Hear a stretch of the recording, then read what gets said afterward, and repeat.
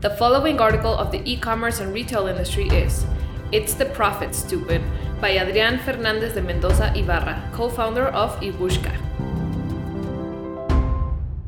After the expected but undesirable delay of takeoff at the crowded Mexico City airport, we finally landed in Veracruz.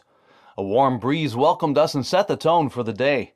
We would meet two important suppliers, one for power tools, the other for gaming computers, in order to grow their catalog and total sales through e-commerce in Mercado Libre, Amazon, and the like. Ibushka is a well-established player in the world of full commerce and facilitates online sales through all the major marketplaces in Mexico, including inventory management.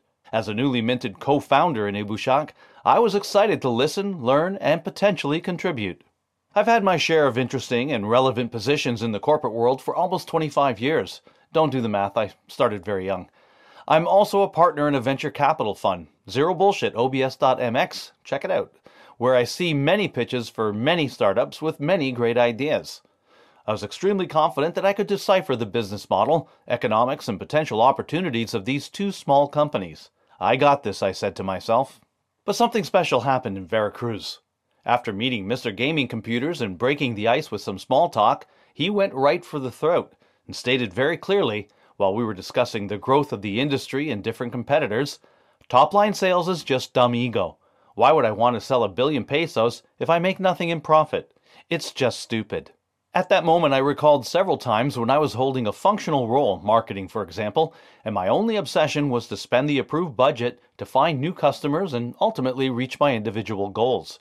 Was I ever linked to margin or even had visibility on how my actions impacted the overall return of the business? I think for a long time I didn't even know or care about margins. I felt appalled.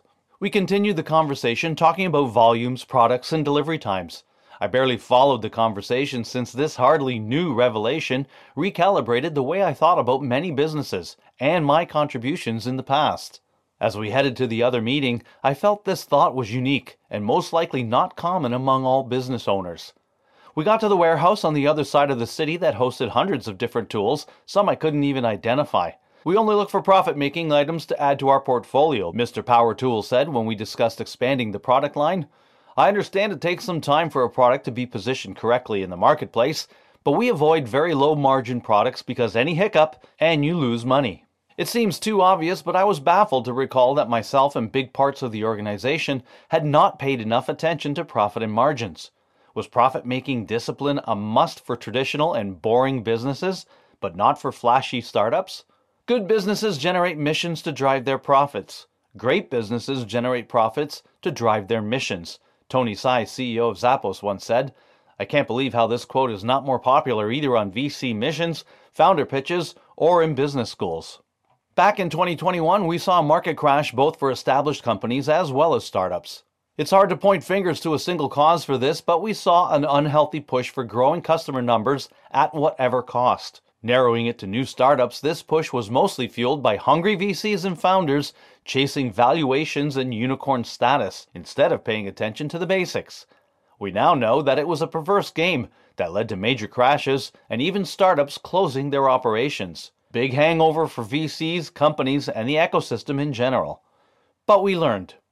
VC appetite continues to be strong, but now the hot question asked in every pitch is, what are your unit economics?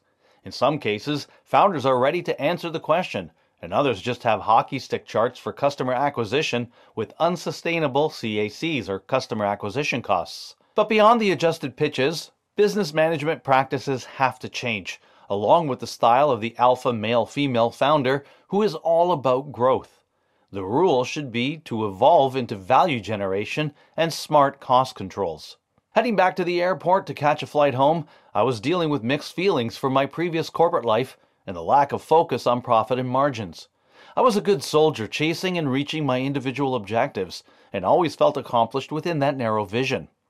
As I boarded the plane for the quick 45-minute flight, I could only wonder how much additional value could organizations contribute if they knew exactly how to move the needle in terms of margin and not just their team's goals. It's the profit, stupid, was the phrase on my mind while nodding off in my seat.